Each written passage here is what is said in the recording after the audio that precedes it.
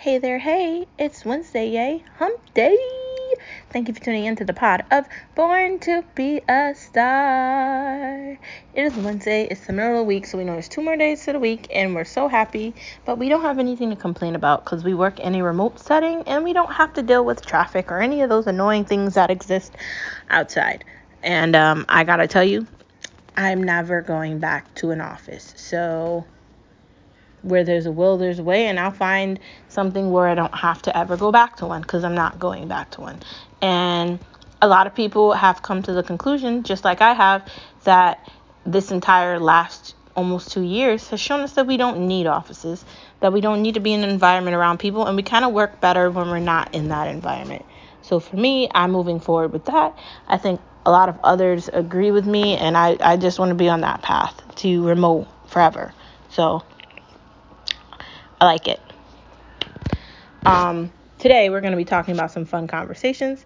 To begin our conversation, we're going to be talking about something extremely important, which I think needs to be validated and needs to be explained. And we're going to talk about some really rough things today that I think are extremely important. So, the first part of this is the secret life of a woman unwrapped.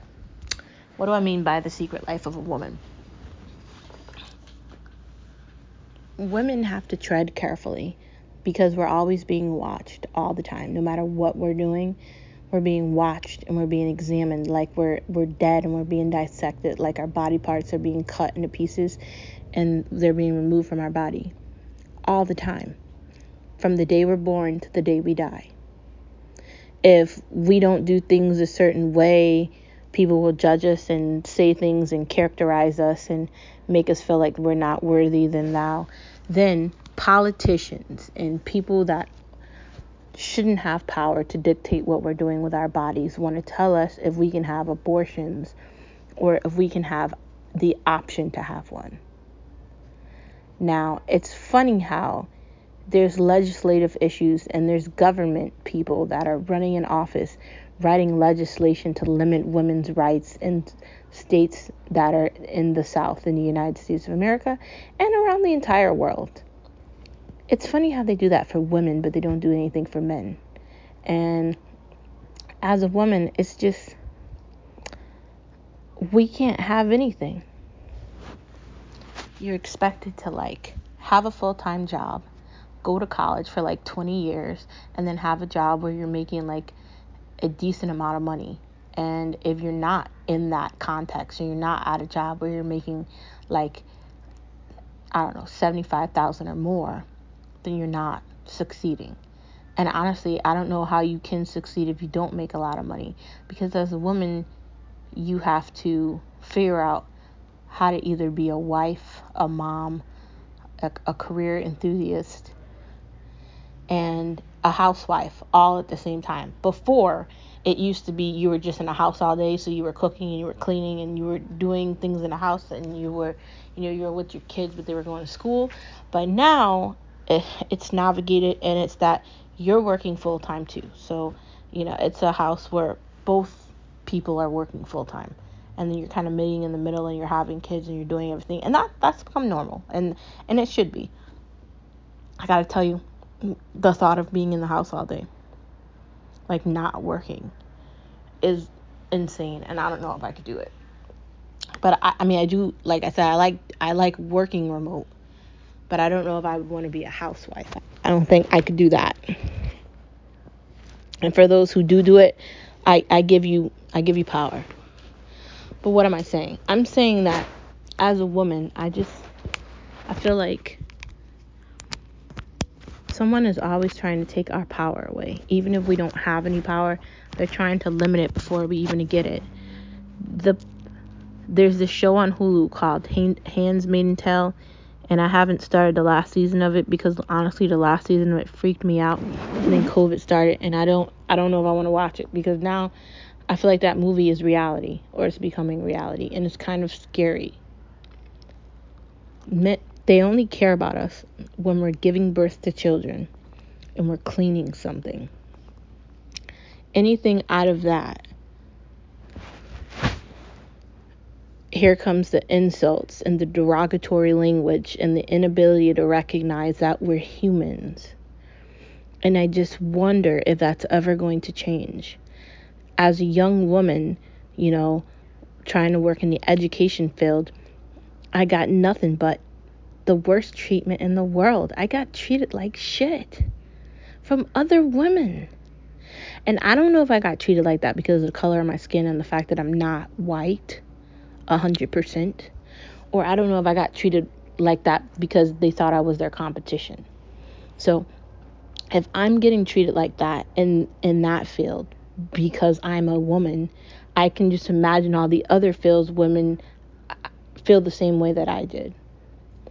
It's really sad. It's depressing, and it's just a fucking shame that we live in a world where women's rights really don't matter. We're expected to just accept everything. And I'm calling it The Secret Life of a Woman because it's kind of like we're all spies. And no one understands it. Like, do men actually understand what it's like to be a woman? I mean, being a wife, whether you have kids or you don't have kids, trying to balance a full-time career and be a full-time wife. Because if you're a wife, it's a full-time job too, but you don't get paid for it. But it's a full-time thing. And, being married as long as I have been married and being with John as long as we've been together, we've been able to adapt and build upon each other and really learn what it is to be married and become one. But that took time, that took effort, that took consideration, and it took understanding. That's not something that just happened overnight. And it seems like nothing's ever easy. And it feels like once you think you figured everything out, everything else goes to nothing. But being a woman, even though there's challenges and it can sometimes make you feel like you're lonely and you don't know what's going on, it should empower you to empower others, which is why I created this, so women feel like they do have a voice, so they are seen. And even though legislators and politicians and all these stupid people want to create ways that we can't have abortions and limit our ability to have rights, because they keep trying to do it, we still have to remain powerful together. Together we are powerful. And no matter what they try to do, no matter how they try to break us up, no matter how they try to silence us, no matter what they try to limit, we have to be resilient. We have to brush our shoulders off and move forward. If you lose a job, you have to get up and find another one. If you started school and you stopped, you have to go back till you finished. There's things you're going to have to do that are not going to be fun. But the only way you're going to be successful is if you focus and you get them done. I can just tell you that it's never easy. And then there's going to be a lot of people telling you all the things you can't do. But you have to focus. And you have to stay committed to yourself. Even if it all goes to hell, which it might, at least you can say you tried. And being a mother, and being a wife, and being a sister, and being a daughter, and being an aunt, and being all these things, a best friend, they all matter. Being a co-worker, being an ear to someone where they need someone to listen to them, it's all incredible and it's essential. And even when you don't think no one cares, I care.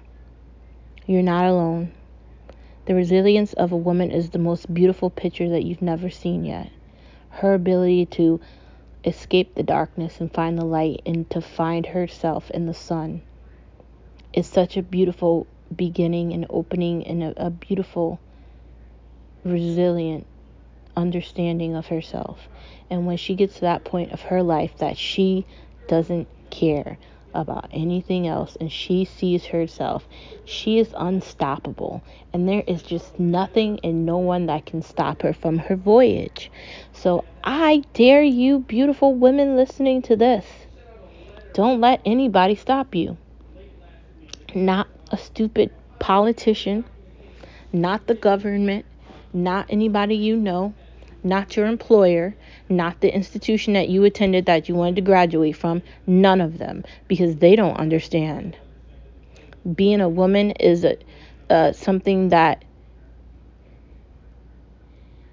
you just own. You're owning it.